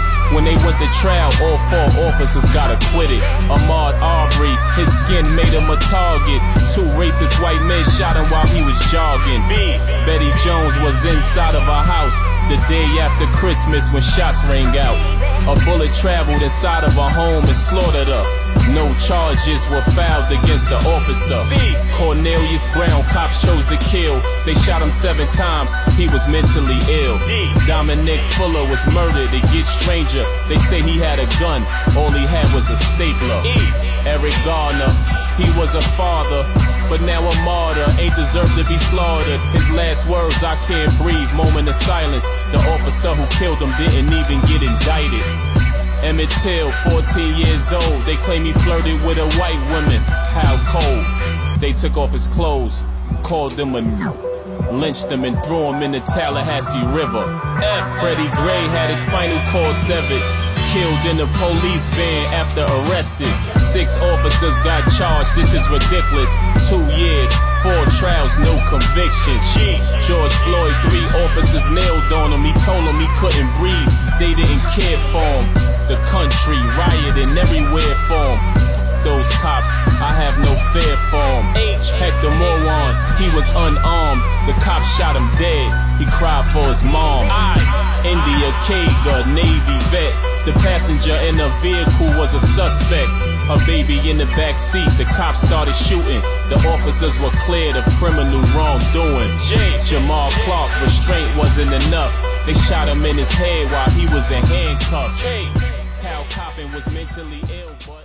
That's tribute by Papoose. Big shout out to Papoose for writing that. Such a powerful song. It is very powerful. I was sitting here dancing already. Well, the beat, but the message is like... so. It's a very powerful message, right? This is what hip-hop used to be, eh? This is what hip-hop is now. Yep. He's always been on this. So big shout out to Papoose. Let's go to Jimmy right now. Jimmy, hi, you're on Hot 97. Go right ahead. Hi, good morning. Good morning. Thank you, Lisa, for the good job you're doing. And Dr. Manny, wow, I can tell you thank you, because every time I listen to you guys, I get tears because you guys speaking the truth, and that we need this. But one thing I want to talk about, man, we forget about these kids. And the kids on the street, this is the one that's suffering the most. Especially I volunteer in the school in Queens for elementary school, and it's a detention school, so I volunteer in the detention class too, trying to give them that tough love. But these kids, their mind is just, you know, they're so much stress. They don't know what to do, you know, and we can't forget about them. You know, police, I'm a victim of police. The police lying on me, lock me up, and every time I run across them, there's some good ones and there's bad ones. And I run across a lot of good ones. I run across a few bad ones, and the bad ones think when they come in a black neighborhood, they're looking for animals. And when they run across someone like me that gives them their respect and be nice to them, they asking me, why are you so nice to us? They expect us to go wild so they go wild with us and pick us up and put us on the walls. I've seen all that. But we have to start with us as people, as black people. We have to show love with each other, you know, and that's what I'm waiting to see, because, yes, they're doing to us, but we just killed 3 young black kids in Queens. And 19-year-olds just got gunned down sitting in a car in front of elementary school. And nobody talking about it. Police not investigating to get the guy that killed them. We don't know why they got killed, but that's 3 young black kids that could be doctors, lawyers, and everything else. And we letting them go. And we're not talking about that in my neighborhood. And I have to ask everybody, why are we not taking the street to catch the guy that killed those 2 19-year-olds and 26-year-olds? They got shot, whatever they did. You know, we're losing a lot of kids today. And it's sad. I'm 45 years old, and I don't understand it. It hurts me. Every day I'm crying because we're not doing nothing for us to fix the problem. No, Jimmy, thank you very much for your call. But I do think a lot of people, I think hundreds of thousands of people are working to fix the problem. And it's a tragedy of the violence, the regular, I hate to call it regular, but the street violence that takes so many young lives, and also these shootings. But I think it's a different thing when it's based on systemic racism, and it's this continual oppression of people based on their skin color. Correct. And I see a lot of times we try to split it up because people bring it up and they'll say, what about black on black crimes that happen in neighborhoods, right? And I think, once again, I make an argument that it's not completely separated, right? I think if you live in a system that that you're oppressed, that you don't think much of yourself, you don't have long-term vision, then you don't care about risk. Or you don't feel your life matters. You don't feel your life matters, right? And so I think it comes down to the same argument of Black Lives Matter. And Black Lives Matter, yes, from police violence, from black on black crime, right? The whole idea here is think more of yourself, right? And I think there's a lot more things we can do. I think, showing these young people that there are other things they could live for. Right, that you could become whatever you want to become, right? You could be wherever you want to be. And these kids being able to look at it and then say, hey, there's an opportunity here. But if you just live in that same community and you have police officers abusing people, so you don't want to become a police officer, right? So you've lost that whole hope. And so what do? Then you don't care about what you do, right? So I think it's a systemic issue that we need to address. And I do agree that we should address all of them and give hope to our young people. No, absolutely. Let's go to Walter right now. Walter, hi, you're on Hot 97. Go right ahead. Good morning. Good morning. What's your question? Good morning, Lisa. Good morning. Good morning, Walter. What's your question or comment? Actually, I had a comment.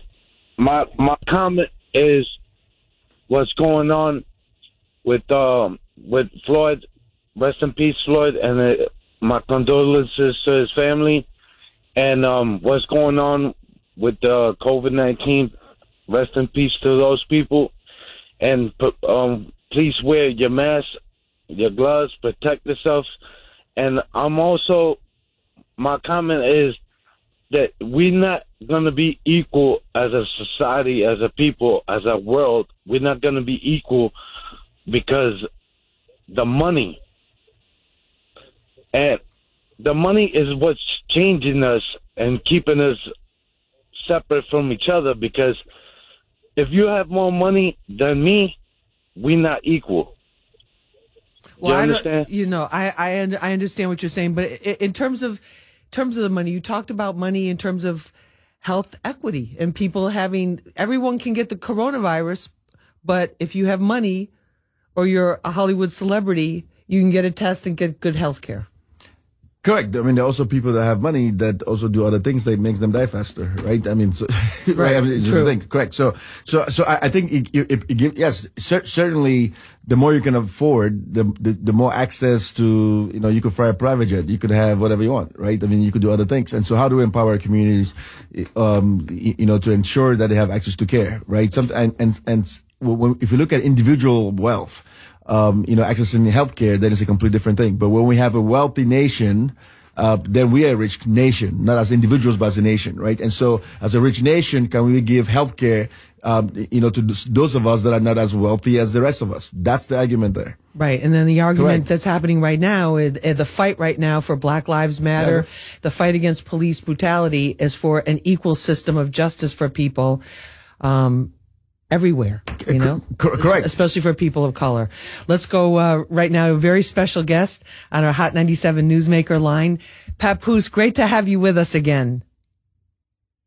Good morning, Lisa. How are you? Great to be here. Good morning. I'm doing great. Dr. Manny is joining us too. He's been helping us with this whole coronavirus pandemic and how it's been affecting our communities. Good morning to you. Good morning. Good morning. Papoose, all right. The song Tribute. Incredible.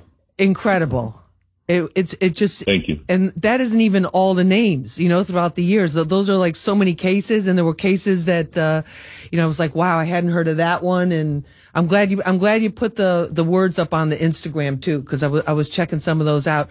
What made you want to do this at this time? Because you've been in this fight for a very, very long time. You've helped us here at Street Soldiers and Hot 97 with so many issues coming out to the community when we did the education town hall in Brownsville, and you really care about our people and really care about our communities. And what made you really want to do this right now? What made me really want to do it right now was the fact that, the George Floyd situation happened and so many people were outraged and really showing their indignation. And people were reacting to that saying, oh, why are they doing this? This is wrong. They shouldn't be rioting. They shouldn't be looting. And I wanted people to understand that it's not just the one isolated incident that's making people outraged. It's the continuous murder of Black and Latino people that's going on over and over again. And also, I wanted to be the voice for so many people who are unable to speak for themselves due to them being murdered by racism and police brutality. And the reaction that you see to people, do you feel this time is different? Because we saw outrage after Michael Brown. We saw outrage after Eric Garner. We saw people in the streets. I don't think to this extent of what we've seen now going on for so many days. But do you feel it's different now? Do you feel more people are aware? Or do you feel it's the same? We're just in another same cycle? Well, that's the challenge that I want to place from everyone, is to be consistent. To answer your question, yes, I have faith that this one is different and we are going to actually see some change because it's on a worldwide level. You got Paris, I think it's like 50,000 people out there, and you're just seeing different parts of the planet are reacting. And normally, it's just in one area. It goes on for a little while, and then people move on to the next trending topic. But I do have faith in this particular incident that something good is going to come out of this, and we can perhaps actually get a real change. Because the lack of accountability, some of the laws that they're talking about changing is making sure that there's accountability for police officers, because in too many of these cases, the officers face no charges. Some of them even remain on the job. Yes, there's no accountability. I mean, if you listen to the song, you'll see I spoke about so many different incidents. And, when I speak about things like that, I do my research, and I'm going back to famous cases that were highly recognized, like Eric Garner, and these guys walk away. Yeah. Nothing happened to these officers. Like, I want people to know when we turn the other cheek and we forget about these situations, the officers go free. So we have to keep this same energy. We have to attend these trials, attend these court dates, and be outside of there screaming the same thing we're screaming now. No justice, no peace. We got to let them know, because this has to change. It has to stop. When I've seen a video of a little girl marching, and she had so much energy, and she was so beautiful. It went viral. But it made me happy, but it made me sad, because I know that her ancestors were in the streets screaming for peace. Screaming for justice. And now I see her doing it. It makes me think, our children are going to have that same challenge, going to be fighting the same fight. So is this ever going to end? Our kids got to walk in the streets and scream for justice? Well, I think that's the whole thing too. I was thinking about that as well. It's like when we're talking with our children, especially the ones like 6, 7, 8, 9, 10, any of those ages. But it's like, how are they looking at the police? Are they terrified of the police? Are they afraid the police are going to come and shoot them? Which is what a little boy said to me. He's like, Lisa, are they going to come shoot me? No, they're not. Are they going to come shoot me because of what they see? Can they trust the police? And in terms of their own life. And I think we as adults, Papoose, I'm glad you brought that up. And I know as a loving parent, that's got to be top of your mind too. It's like, It's up to us right now to fix this. This is the moment where we can really fix it. I mean, we talked after the Eric Garner case, and that Daniel Pantaleo, he had a previous record, which we weren't able to know about in advance. He was fired. He never faced criminal charges. And the only reason he got fired 5 years later, after so much trauma to the Garner family, and rest in peace to Erica Garner and love to Gwen Carr and Emerald Garner and the rest of the family that has been with us and been on this for so long. But if they had not been fighting along with Reverend Sharpton and the other people who supported them throughout this for 5 years, that officer would still be on the job, Exactly. It's the same situation with George Floyd. Right. I don't believe if the people wouldn't have had this outrage that this guy would have even been arrested or charged or anything. Because why did it take so long? Then you have people who have the audacity to say, hey, you guys are so outraged, but what about black on black crime? Black on black crime is illegal. When unfortunately, when these brothers, kill each other, they get double life sentences. They lock them up, throw away the key. Why is white on black? Why is that illegal? But that is illegal, I understand. But why is white on black crime legal, where a brother can be strangled and murdered in broad daylight on camera repeatedly and nothing happens? These guys get away with it. These officers shoot down black and Latino individuals every other week in America, and nothing happens. So that's my question. Is the blue on black crime? Well, there is some hope, and this is what we've been talking about all morning too, with Attorney Charles Tucker and also with New York State Assemblyman Michael Blake in Congress in Washington. And this is why people really need to pay attention from here on out, because now comes the follow-up, and a lot of times there's that initial burst of energy and passion, but now it's about the follow-up, and the follow-up is police reforms. Certain members of Congress are talking about a national registry for police who have proven incidents of brutality, so that they can't go, as they sometimes do as well. They get fired from one department, and then they go to another state and start all over again with a completely clean record. So that's one thing. Here in New York State, they're talking about by Tuesday night, according to what Michael Blake told us this morning, they can repeal 50A, which means that when a police officer is involved in a case of excessive force, that their previous record can be brought into play. Like, were there previous complaints? So there are real issues. There's real ways that the system can be fixed. This isn't a thing of like, people have to think about what needs to be done. People know what needs to be done. And Pap, you mentioned all of those names. Right now, I was stunned to find out the United States Department of Justice, which they track a lot of things. They do not track the number of deaths of unarmed men in police custody. So there's no national way. If somebody dies in a prison, if somebody dies in some rural area, we don't know. There's no national tracking system. We track everything. People track how many followers you have. They track what you spend, online. Right. Dr. Manny, what do you think about that? I mean, not tracking is intentional. I mean, so like a good example to tie this back to COVID-19 is like Brazil, right? The Brazilian government realized that a lot of people were dying from, COVID-19, so they stopped tracking it, right? So they took it off their website, so they don't count it, so you don't create that kind of awareness. But I think it's very important, for music, for example, telling the story so people can actually understand what happens, right? And connecting the dots, because not everyone can go back and do research and do the reading, right? But listen to a song. Papoose is famous for that. Correct. That's fantastic. Like tying these lines in and telling the stories. Make sure people keep fighting for this, right? Because it's not one thing that stops, right? So yes, let's fight through the trial. Let's also fight and go out and vote. And I think, coming through music and encouraging the community to do that, I think is very important. Papoose, what about the sense of exhaustion and just the pain in the Black community that people are feeling right now? Yeah, it's so much pain. I feel pain every time I look at the situation. I'm talking about it makes you depressed. It makes you stressed. It makes you upset. It hurts you to your heart. So there is a lot of pain and agony in the Black community. And just to add on to what you were saying, Lisa, also I've been seeing people discussing, as far as change. I was seeing them discussing cutting the police budget, which is something like $6 billion, something crazy like that.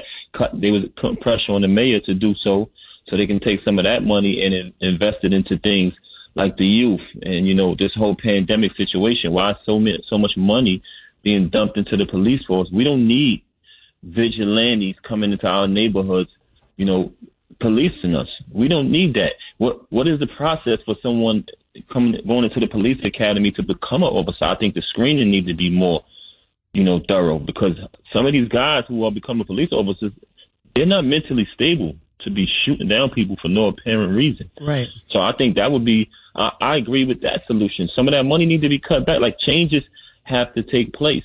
And the brother, who's on the show was also speaking about voting. I agree with him on that too, because, I've been seeing some of our young people coming up, like the brother Jumani Williams and the sister Tamika. I would like to see them in the future get on the ballot, and we can vote people like that. And we have to take some of these people out who are maintaining the same status quo, remove them, and vote in some people who are going to exercise equality amongst all. And one of our callers, Maria, whose son his life was completely changed by an incident in their apartment building where he was brutalized by police and then had to fight for over a year to just clear his name and prove that it was totally wrong. She said we need to, and I would second this. We need to know who our New York State Assemblyman is. We need to know who our city council member is. We need to know who our senator is. Not just the mayor or not just the president or the governor, because these are the people that are deciding, do we get money to fix the playground? Do we get money to provide service, educational support in the community? Do we get money for this? Do we get money for that? And we need to be involved in the long term, I think.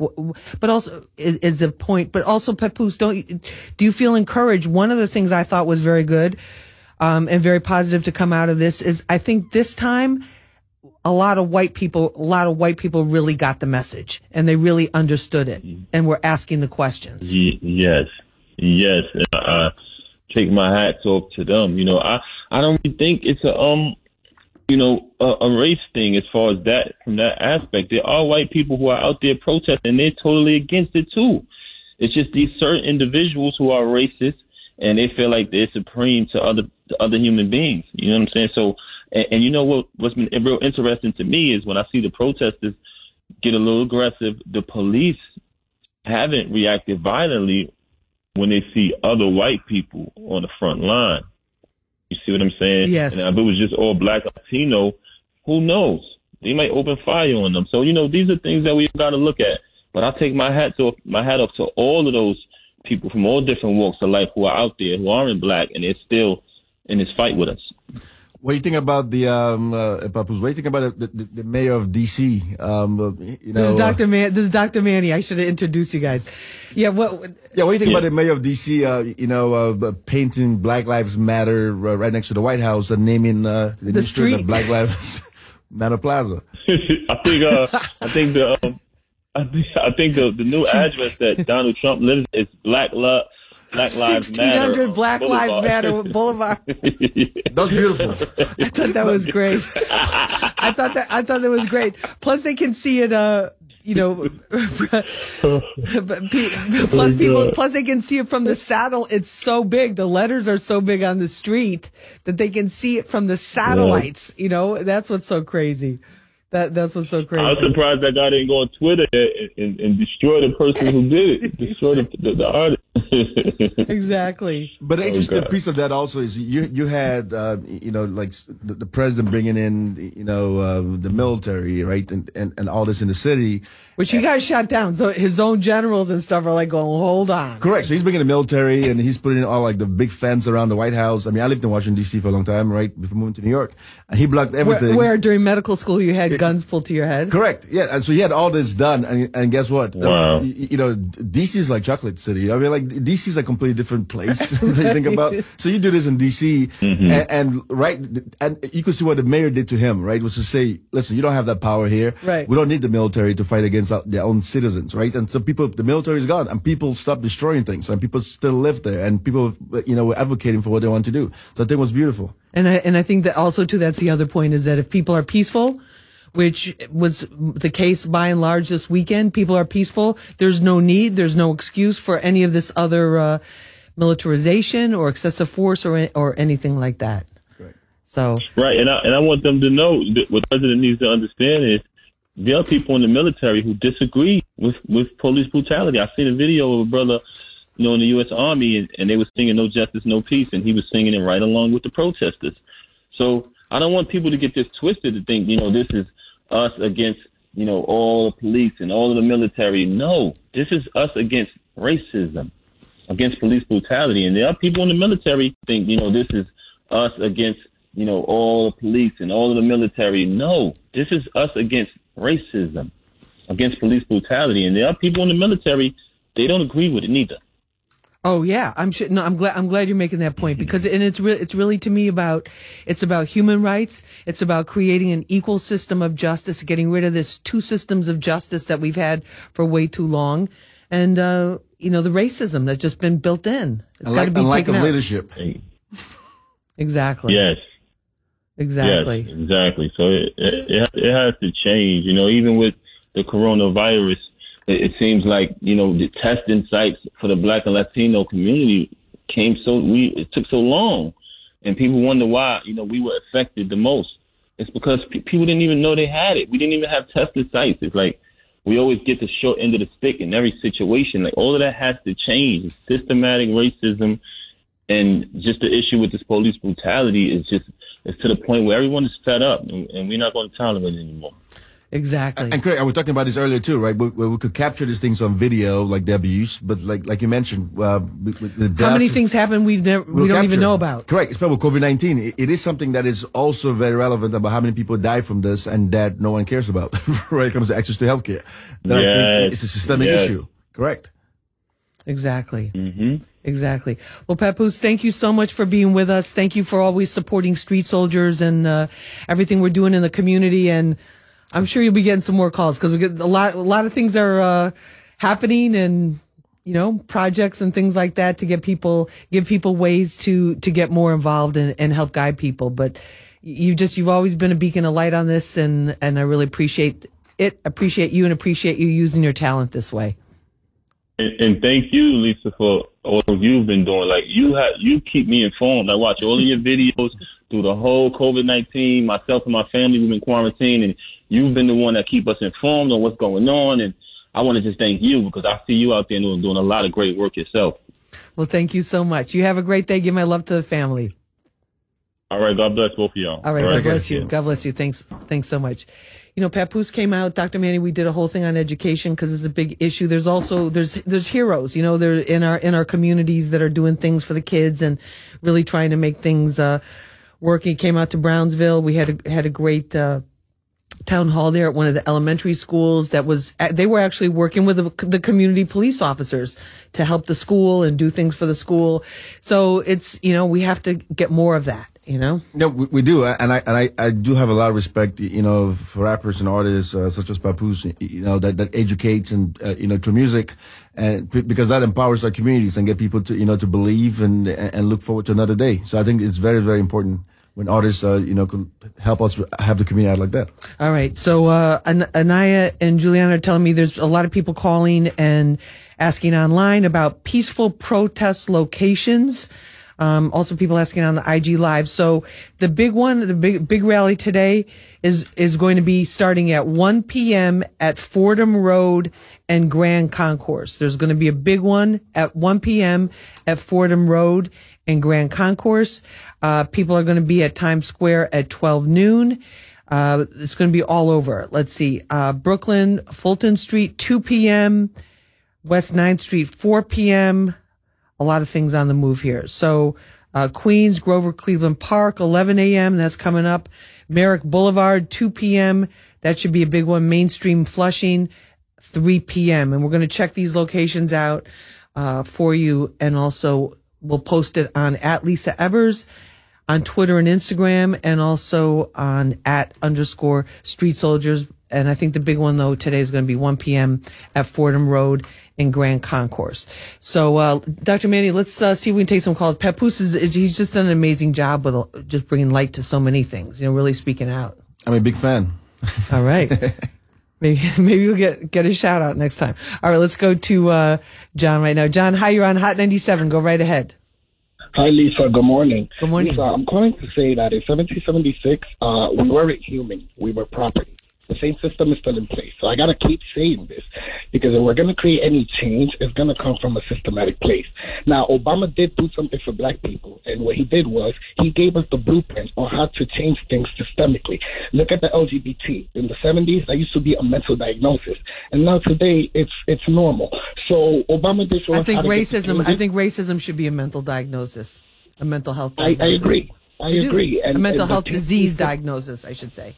That's the right term. I agree. And in order for us to be people, in order for us to get equal rights, we need to be viewed as people first, because we're not viewed as humans.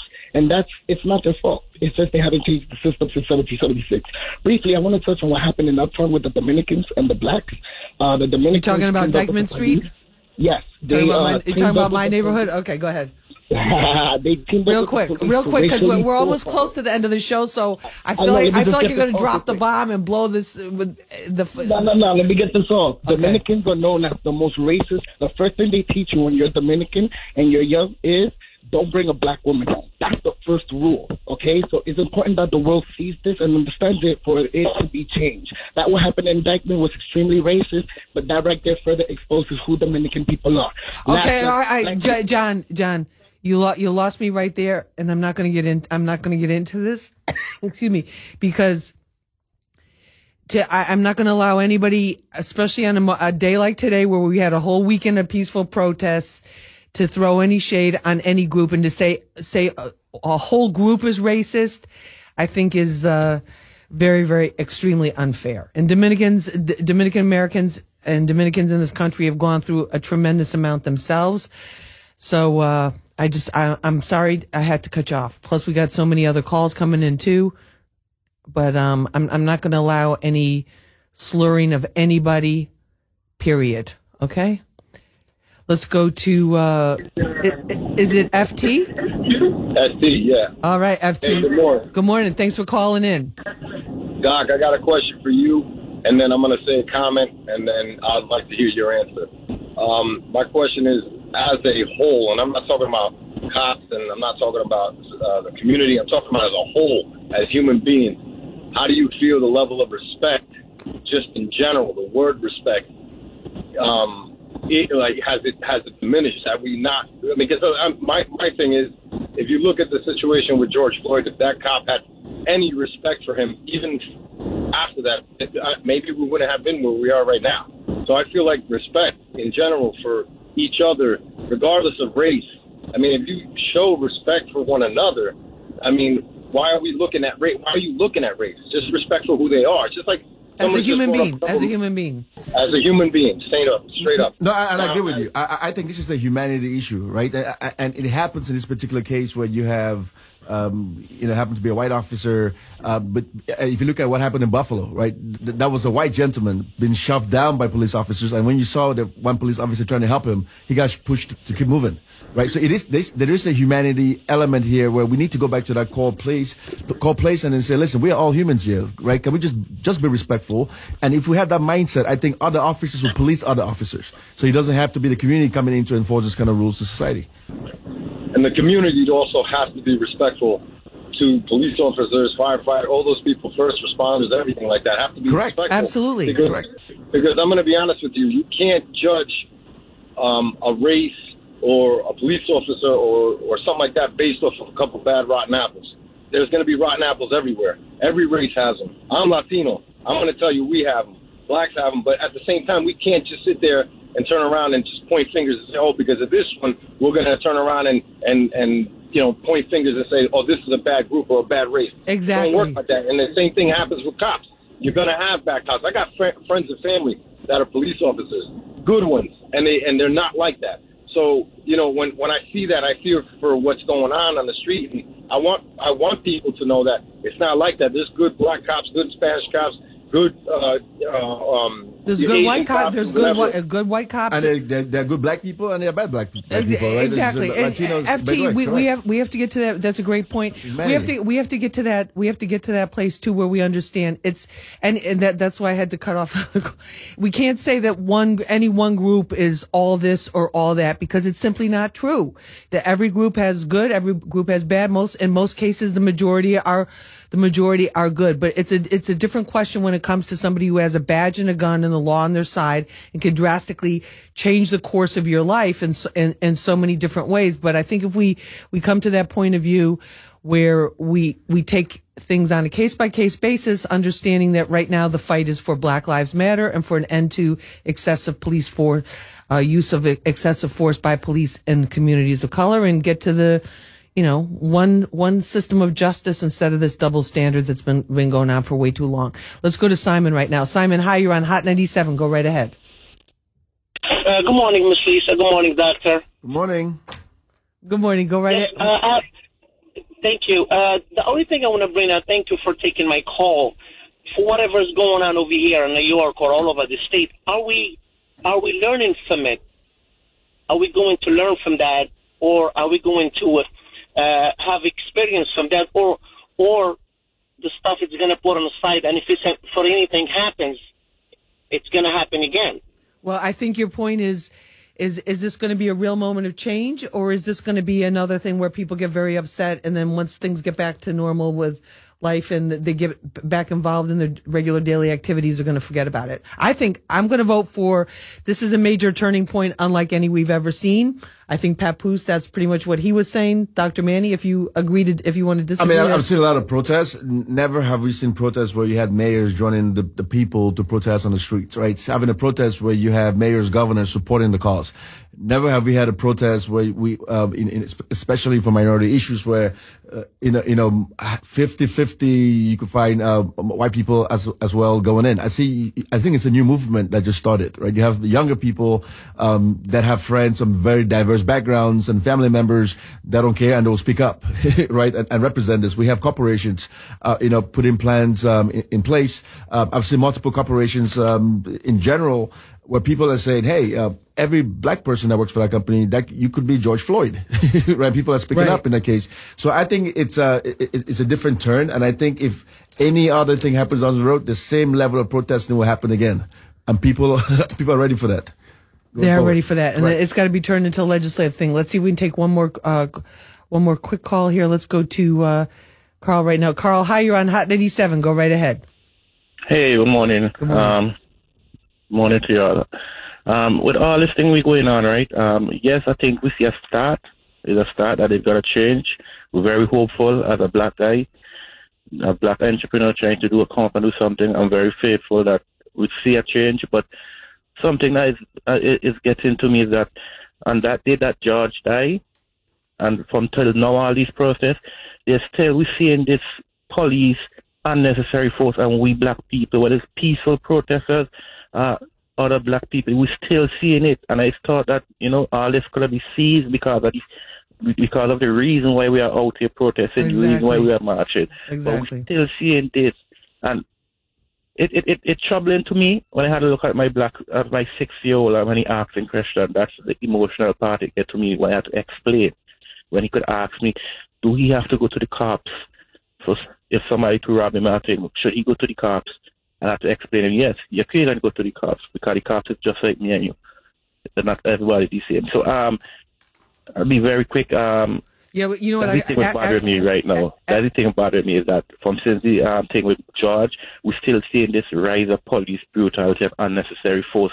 Okay, Carl, I have to go because we're off the air in about 2 minutes. But thank you so much for making that point, and then talking about the, when your child asks you, what are you supposed to say? Dr. Manny, what about final word, real quick? Yes, I think it's also important as things are happening, especially with children, right? You don't want to, force the idea that, you're a black kid, so it means you're disadvantaged, and then make them feel like there's nothing else to look forward to, right? I think the movement here is, listen, as a black person, and if you're a black kid, I don't think the idea here is you should change your life based on what another person thinks of you. Right. Right. So it should be empowering those kids, give them the tools to become whatever they want to become, as opposed to making them feel like bad and feel guilty about their skin color. Exactly. And giving them that strength and that love so that they know they can do anything anyone else can do. Correct. Regardless of where they're from. Well, Dr. Manny, I want to thank you so very much for being with us. We appreciate it. Also, thanks to our special guest, Papoose, and also our other guests, Charles Tucker Jr., attorney Tucker Moore Law Group, and New York State Assemblyman Michael Blake. He will be out at that march, the big march that's happening at 1 o'clock at Fordham Road and Grand Concourse in the Bronx today. And I want to thank all of you for tuning in and listening to us.